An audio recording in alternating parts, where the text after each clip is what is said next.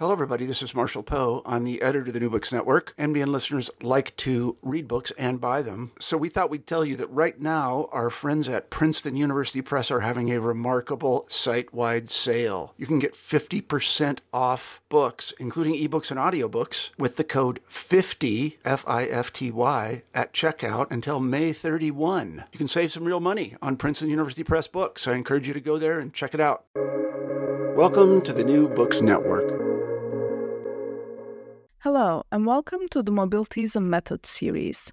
This series is hosted by the New Books Network in association with the Mobilities and Methods Lab at the University of Illinois at Chicago. I'm your host, Aliza Arjan. Today, I'm joined by Apostolos Andrikopoulos, a Marie Curie Global Fellow at Harvard University and at the University of Amsterdam. We will be talking about his book, Argonauts of West Africa, Unauthorized Migration and Kinship Dynamics in a Changing Europe, published recently by the University of Chicago Press. Thank you very much, Apostolos, for joining us today. Thank you very much for the invitation. The honor is all mine. Oh, thanks so much for joining us. So, to begin, can you tell us a little bit about yourself? How did you come to anthropology, and how did you arrive at this book project? Yeah. Well, let me start with the book's topic. The book examines how West African migrants navigate through increasingly hostile immigration policies in Europe by generating new forms of kinship, by generating new forms of sociality. For example, in the Netherlands, where I have conducted ethnographic fieldwork, unauthorized migrants can find jobs, registered jobs, tax-paying jobs under someone else's name, using the identity document of that person, with whom they develop a relationship that they both describe in terms of in kinship terms. So usually brotherhood or sisterhood. So basically, the book is about kinship and about how migrants turn to kinship in search of solutions to problems that relate to the legal status. I have to say that initially I was a bit reluctant to study kinship. I would even say that I found kinship a little bit boring. I had different ideas about kinship. What I knew as an undergrad was that kinship kind of like represented an era in anthropology that, we're not very proud of, or that kinship was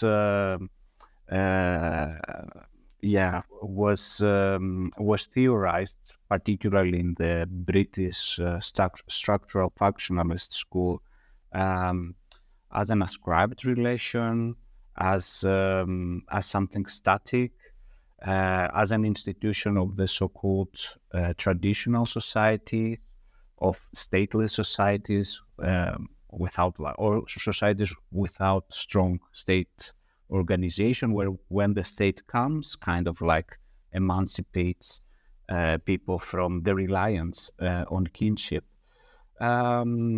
But actually, even from my early observations, what I could see was exactly the opposite. That kinship was relevant, was becoming important for West African migrants, not in the absence of the state, but due to the presence of the state, due to the violence of the state. So this made me realize the relevance of and the urgency of studying this topic, but also at the same time the need for a different approach to kinship, an approach to kinship that consider its plasticity and its flexibility, and also in its entanglements with state politics. And in that regard, I found very useful, and I drew inspiration from recent conceptualizations of kinship, usually called new kinship studies, that are attentive to these caveats. Now, about the book project, I mean, I guess that as every project is to a certain extent interrelated with the trajectory of the author, and that's also my case. I was born and raised in Greece. I was educated in Greece. I studied in Greece, and like the first time that I worked with West African migrants was in the context of my first ethnographic fieldwork in a Greek city in Thessaloniki, where I was working together with a small number of West African migrants, Nigerians. A few years later, I moved to Amsterdam to continue my studies. That should be around 2009, and it was a time. It was the onset of like the global financial crisis, which has severe consequences for Greece. Greece has gone through its own sovereign debt crisis with horrible consequences for Greece and its residents, with bailout loans from the European Union, the IMF, under the condition of austerity measures that actually only accelerated the problems. And it was at that time that, for example, I remember that the unemployment rate for people of my age had exceeded 60%. So it was, and in that context, it was kind of obvious that I wouldn't return to Greece, that I would remain in the Netherlands, as I did. And I started working I started like doing menial jobs. First, I worked as a cleaner, as a housekeeper in a hotel where all my colleagues were migrants, and like we were paid like with about half of the legal minimum. And then I worked in a very large in the kitchen of a very large fast food restaurant.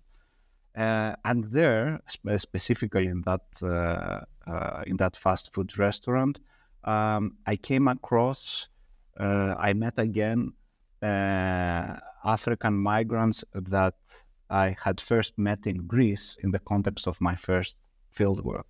So our relationship changed from, in the Greek context, the relations between researcher and research participant to a relation between two colleagues. And I was very happy to see them, and they introduced me to the networks that they had established in the Netherlands. Some of them had even been married to Greek women, and that's I came to learn more about all these very fascinating ways of how West African migrants work with kinship. And a few years later, when I was admitted in the PhD program of the University of Amsterdam, I started doing research on that particular topic. And I even decided to keep my job at the fast food restaurant part-time. I started working there part-time. not anymore for survival reasons, but as a kind of field work. Of course, like my colleagues were aware what I was doing there. I was not secretive about this, and in fact, they were extremely supportive. And when I look back, I realized that my project, my ethnographic project, wouldn't have been successful without this kind of support, and without having developed this kind of relation with some of my key interlocutors, a relation that transformed, that changed throughout time, and it lasted also throughout time. Yeah, absolutely. And that really comes across in the book. And in fact, something I really appreciated in the book was your careful attention to your collaborators' stories. Like, you really take that as your lens to rethink some of the oft-used terms in migration studies. For example, I have in mind Jason, with whom you arrive at the term unauthorized identity craft.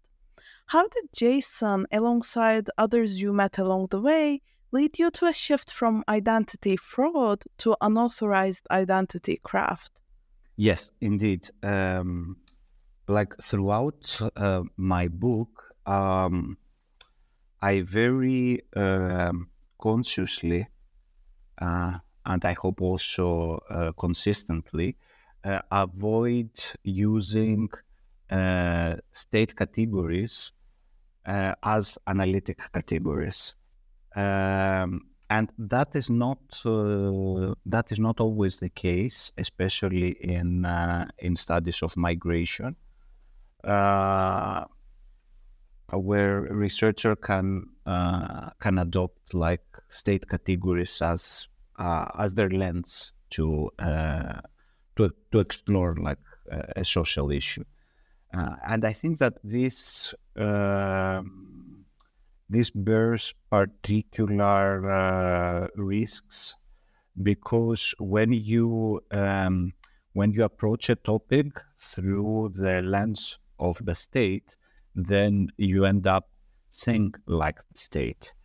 That means that your attention is directed to certain issues that the state considers important, that you disregard other issues that for the state is not important, and then you end up like producing and reproducing a state-centered epistemology with all its consequences, with like reproducing state-centered hierarchies, forms of exclusion, and so on. So in my book, I try to treat these categories as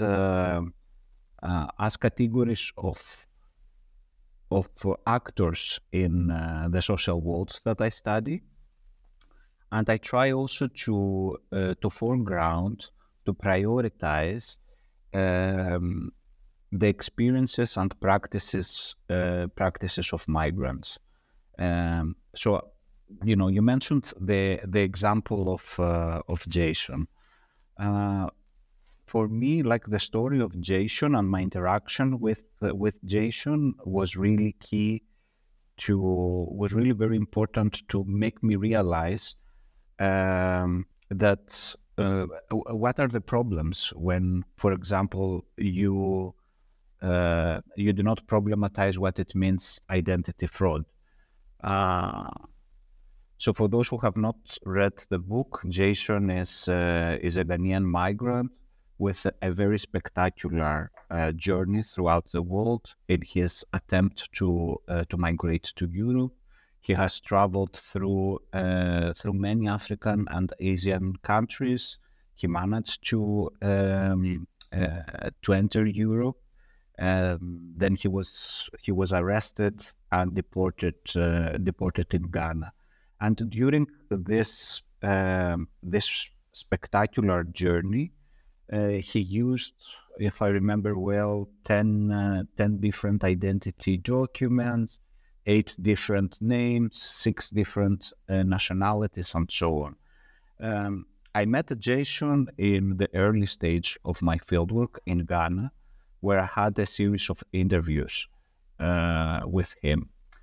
And in one of our first interviews, he was narrating one particular experience he had in Malaysia at the airport of Kuala Lumpur.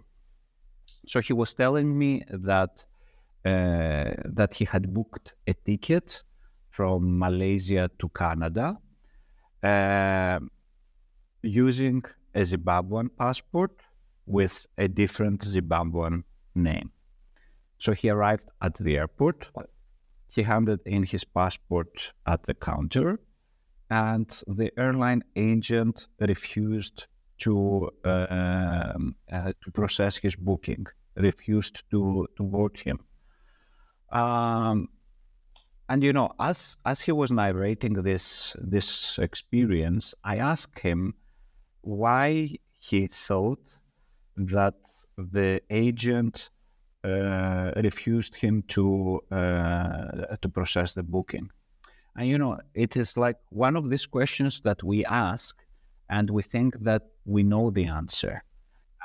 Like I was really expecting, something like, well, when you engage in identity fraud, this kind of things are likely to happen. I was expecting a reaction like that.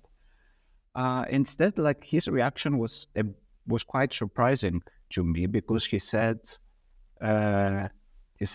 "My brother, I do not know." Like he acted surprised that this happened, and then that was really the moment that I said to myself that actually this tells something about your bias, my biases. That it tells something about that I have embraced state's frame of understanding, that I need to understand the situation through his own eyes if I want to grasp the situation. And indeed, like if like learning more about him and about his story and his trajectory, I came to realize that indeed that was a surprise, because the one and only time in his life that Jason traveled with his own Ghanaian passport, that was when he traveled from Ghana to Zimbabwe. The Zimbabwean officer at the airport doubted that this passport belonged to him, and he refused to grant him entry. It was like a brand new passport. There was like no other stamps in it. West Africans call these passports virgin passports. So Jason had to bribe this officer in order to grant him an entry, and then let him enter Zimbabwe. And in contrast, like with that particular Zimbabwean passport that he made the reservation for Canada, he had used it to travel from South Africa to Malaysia, and from Malaysia he had traveled 2 times to Thailand with that passport. So the thing here is that when you try to interpret a situation like this through the lens of identity fraud, then your attention is directed to certain issues that for the state are relevant. Namely, first, where the documents are produced, so whether the documents are produced by a state authority or by someone else, like, for example, a broker. Or second, whether the person who carries the document is assessed by state authorities as the legitimate holder of the document. While for migrants, these distinctions are relevant also for migrants. It's not that they disregard them, but they are subsumed under the more general concern whether identity documents or whether documents are effective. And what makes a document effective, that means what enables them to cross borders, to get registered jobs, to allow them to stay in a certain country. So what makes them effective is something quite different than how the state assess the authenticity of a document. And that's why I came up with that term, unauthorized identity craft, which is also a notion that I elaborate further with my colleague Jeon Kim from the University of Michigan.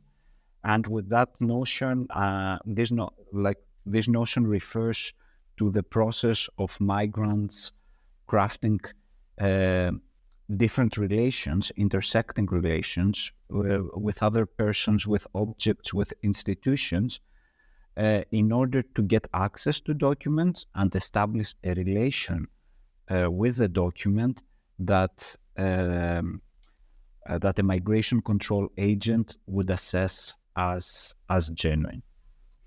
Yeah, that's incredible, Apostolos. Thanks so much for also, being so story-led and led by Jason in this very rich response. I really appreciate that. And if Jason made you reconsider how you were taking state-centered lenses, your book made me consider how I was dismissive of marriage and kinship, especially in understanding migration.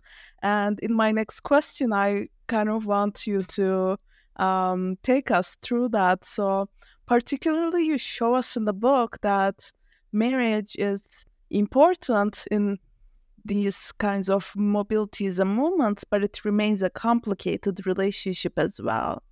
I was particularly struck by your discussion of the possibilities and limits of transatlantic kinship between West African migrants and Afro-Caribbean Dutch citizens.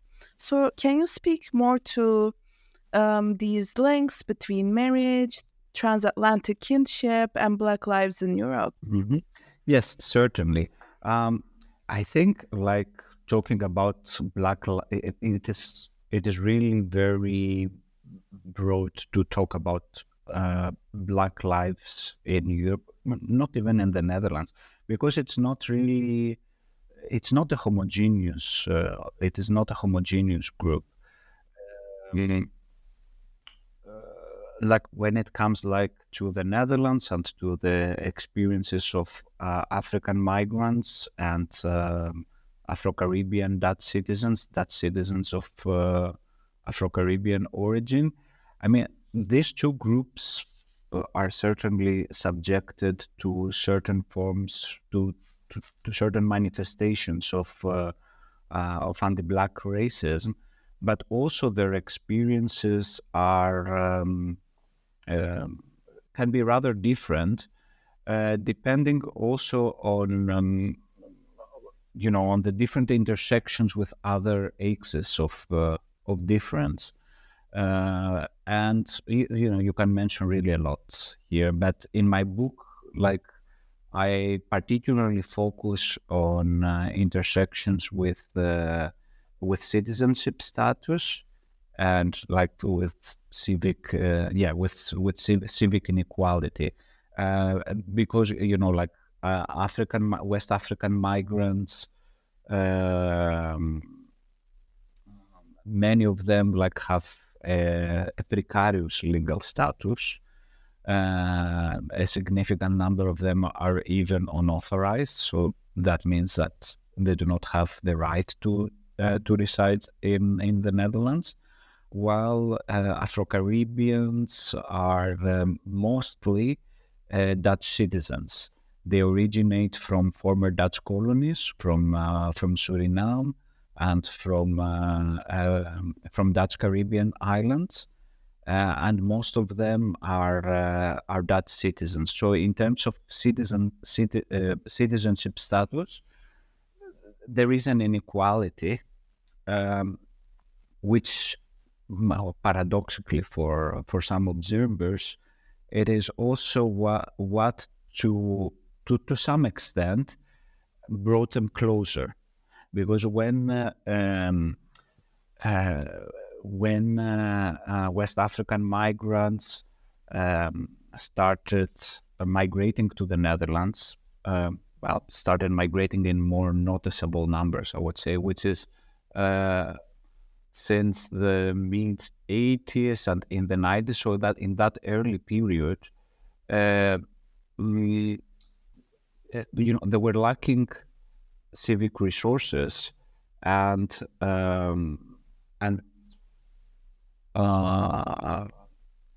Afro-Caribbeans were having civic resources. So it was many of them, a quite good number of them managed to get legalized or to get indefinite residence permits and citizenship through marriage with that citizens of Afro-Caribbean origin. But at the same time, I really do not want to overemphasize their difference in terms of citizenship status, because things are also changing. So now I see that the newer generation of like the children of African migrants who have been born in the Netherlands, who are Dutch citizens, I see that they have quite similar experiences with Dutch citizens of Afro-Caribbean origin.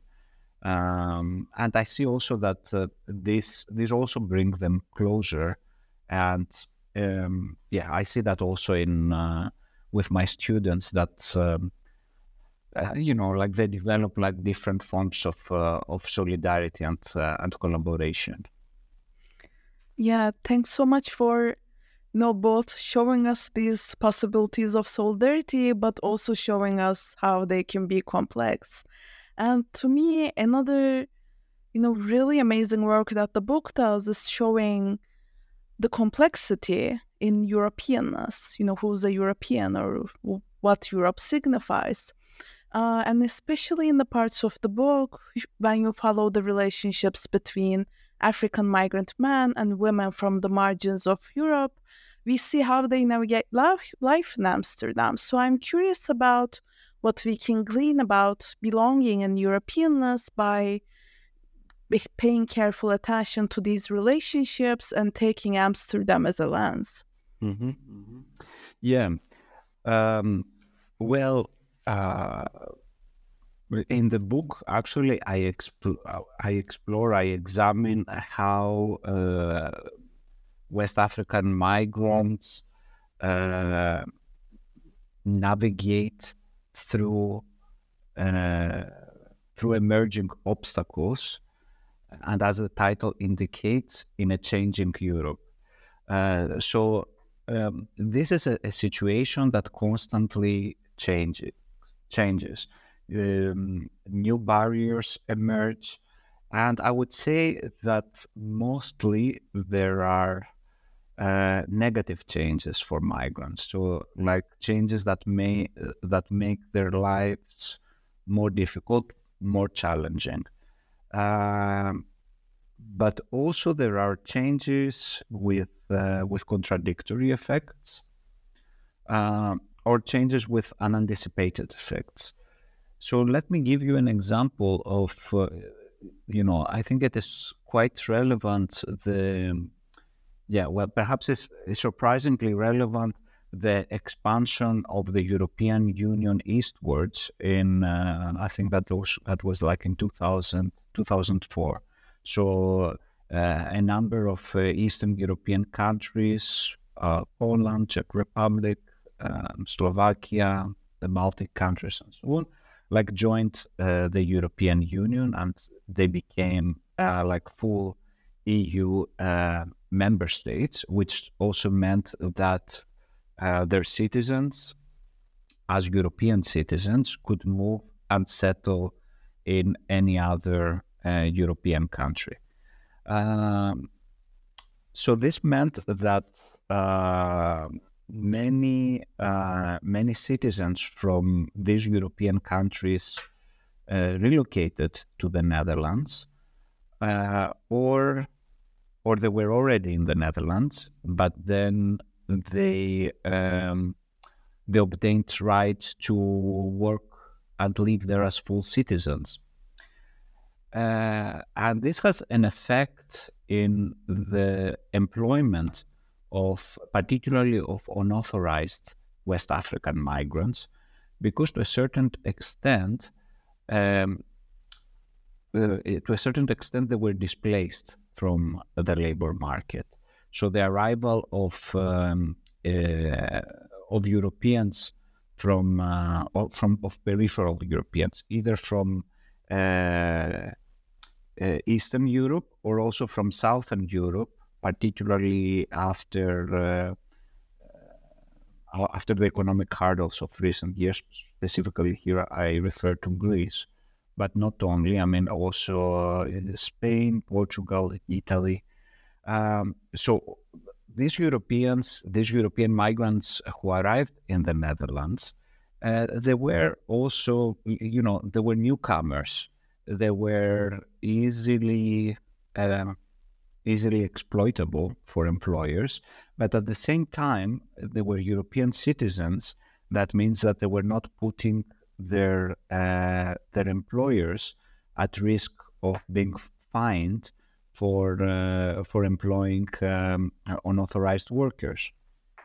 So, on the one hand, this meant that it displaced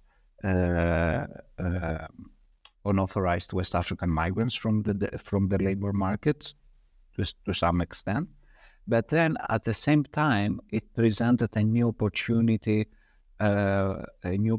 for their legalization, for obtaining long-term residence permits, as many of them got married with these newly arrived migrants and regularized their status through that way. And in fact, I'm not going now to enter into legal details because it can be like truly complicated. But let me say briefly that it is much easier for an unauthorized migrant to get legalized through marriage with a European citizen, non-Dutch European citizen in the Netherlands, rather than with a Dutch citizen in the Netherlands. So the process is faster. There are less requirements, or like very mild requirements actually. And as you can imagine, like Dutch authorities have been quite suspicious when they started noticing that unauthorized West African migrants started getting married with migrants from Europe's periphery. They suspected that these were the so-called sham marriages, another like policy state category that I'm quite critical in my book. And they started like investigating the motives of these African migrants, particularly men, to get married with these European citizens, European women. And what I do in my book is that I'm trying to focus on all these different forms of exchange that take place within these marriages. And what I came to realize is that particularly migrant men are very much concerned about the possibility of being legalized through marriage. They know that if they are legalized through marriage, they will be reliant on their wives. a condition that very often is seen as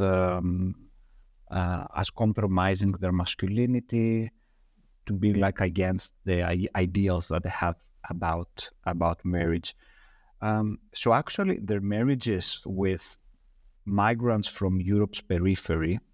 So these are migrants who, on the one hand, are EU citizens, so they have like the necessary civic resources, but they are also in a different structural position in that society. They're not Dutch citizens. They are not like established and well connected as Dutch residents are. So with them, they can also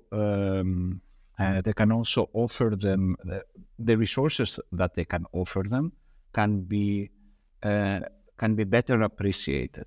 So in that way, they can establish a more, let's say, reciprocal dependency. So it is a way to navigate inequality in marriage.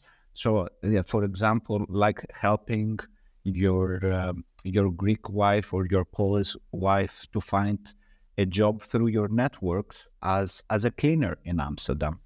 That will be, well, I mean, I don't want like now to overgeneralize, but I would say that this would be more appreciated from a person who has just arrived in Amsterdam and like tries to establish herself and, you know, and settle, rather than from perhaps like a white Dutch woman who was born there, who is already well connected, etc. So, I mean, that looking at this Afro-European marriages, we can observe perhaps a contradictory trend. On the one hand, we see like an inclusive and liberal European citizenship, like Europe that tries to protect the family rights of its citizens, and at the same time we see an unequally divided Europe, because these European migrants become preferable partners, that they become they are wanted as a partners precisely because they're coming from Europe's periphery. So I think that this reflects current dynamics in Europe, that they can go like in both ways, intricate ways. Yeah, absolutely. And in the book, as you delve into that intricacy, it comes across that you also develop quite a bit of intimacy with your collaborators as well. So you mentioned, the long stretches of time through which you built these relationships, but you also built very deep ones where people shared with you details about their relationships and sex lives. So I'm curious about the role of intimacy in your fieldwork, and maybe its limits or its dark side, to borrow from you. Yeah, I like that you ask this question and about the problems of intimacy, because I see also that there is a general tendency that, like when you establish like trust and with your research participants, that this is something good. That certainly it is good, but I also find quite simplistic, like to think that trust is something that you establish when it is like a one-time achievement, and then like trust is there. For me, it is more difficult. It seems to me more difficult to maintain trust than to establish it. And I mean that when you establish like a close relationship with a research participant, with an interlocutor, this means also that multiple forms of exchange take place, and these forms of exchange always carry a possibility of strengthening your relationship if the exchange is successful, or also damaging the relationship.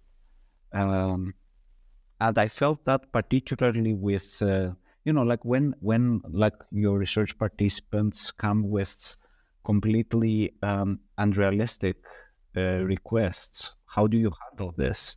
How do you say no? How do you say I cannot do this? So, but I see your point. What we do, ethnography requires intimacy. If you want to gain like some ethnographic depth that would allow you to destabilize certain categories, to see like the messiness of life, to see like seeming contradictions, things that do not make sense to our outsider, you need to invest in a relationship, and yeah, that requires time and effort.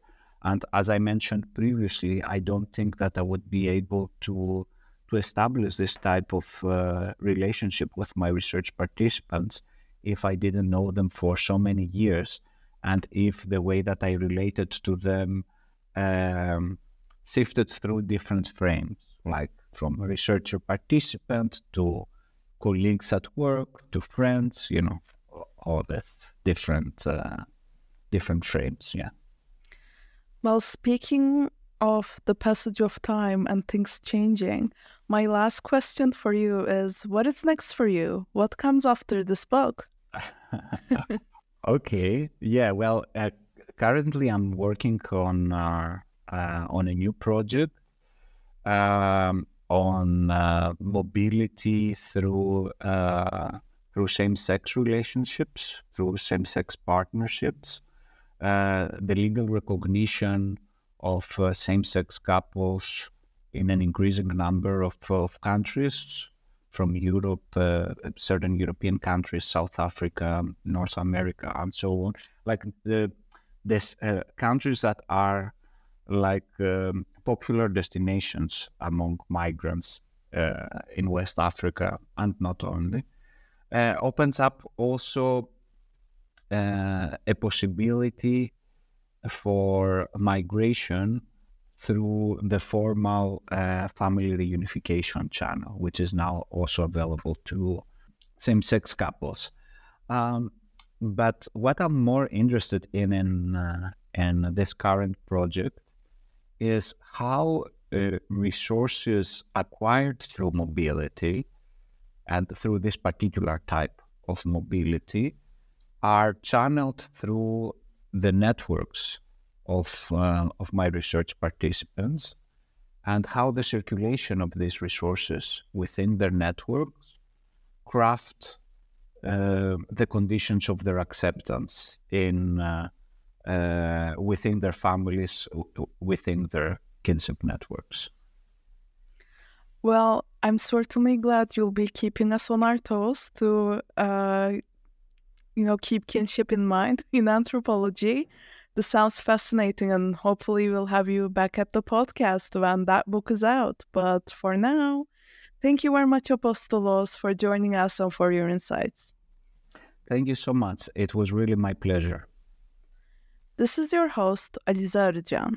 This discussion of Argonauts of West Africa, Unauthorized Migration and Kinship Dynamics in a Changing Europe, published by the University of Chicago Press in 2023, is brought to you by the New Books Network in association with the Mobilities and Methods Lab at the University of Illinois at Chicago. Thank you for listening.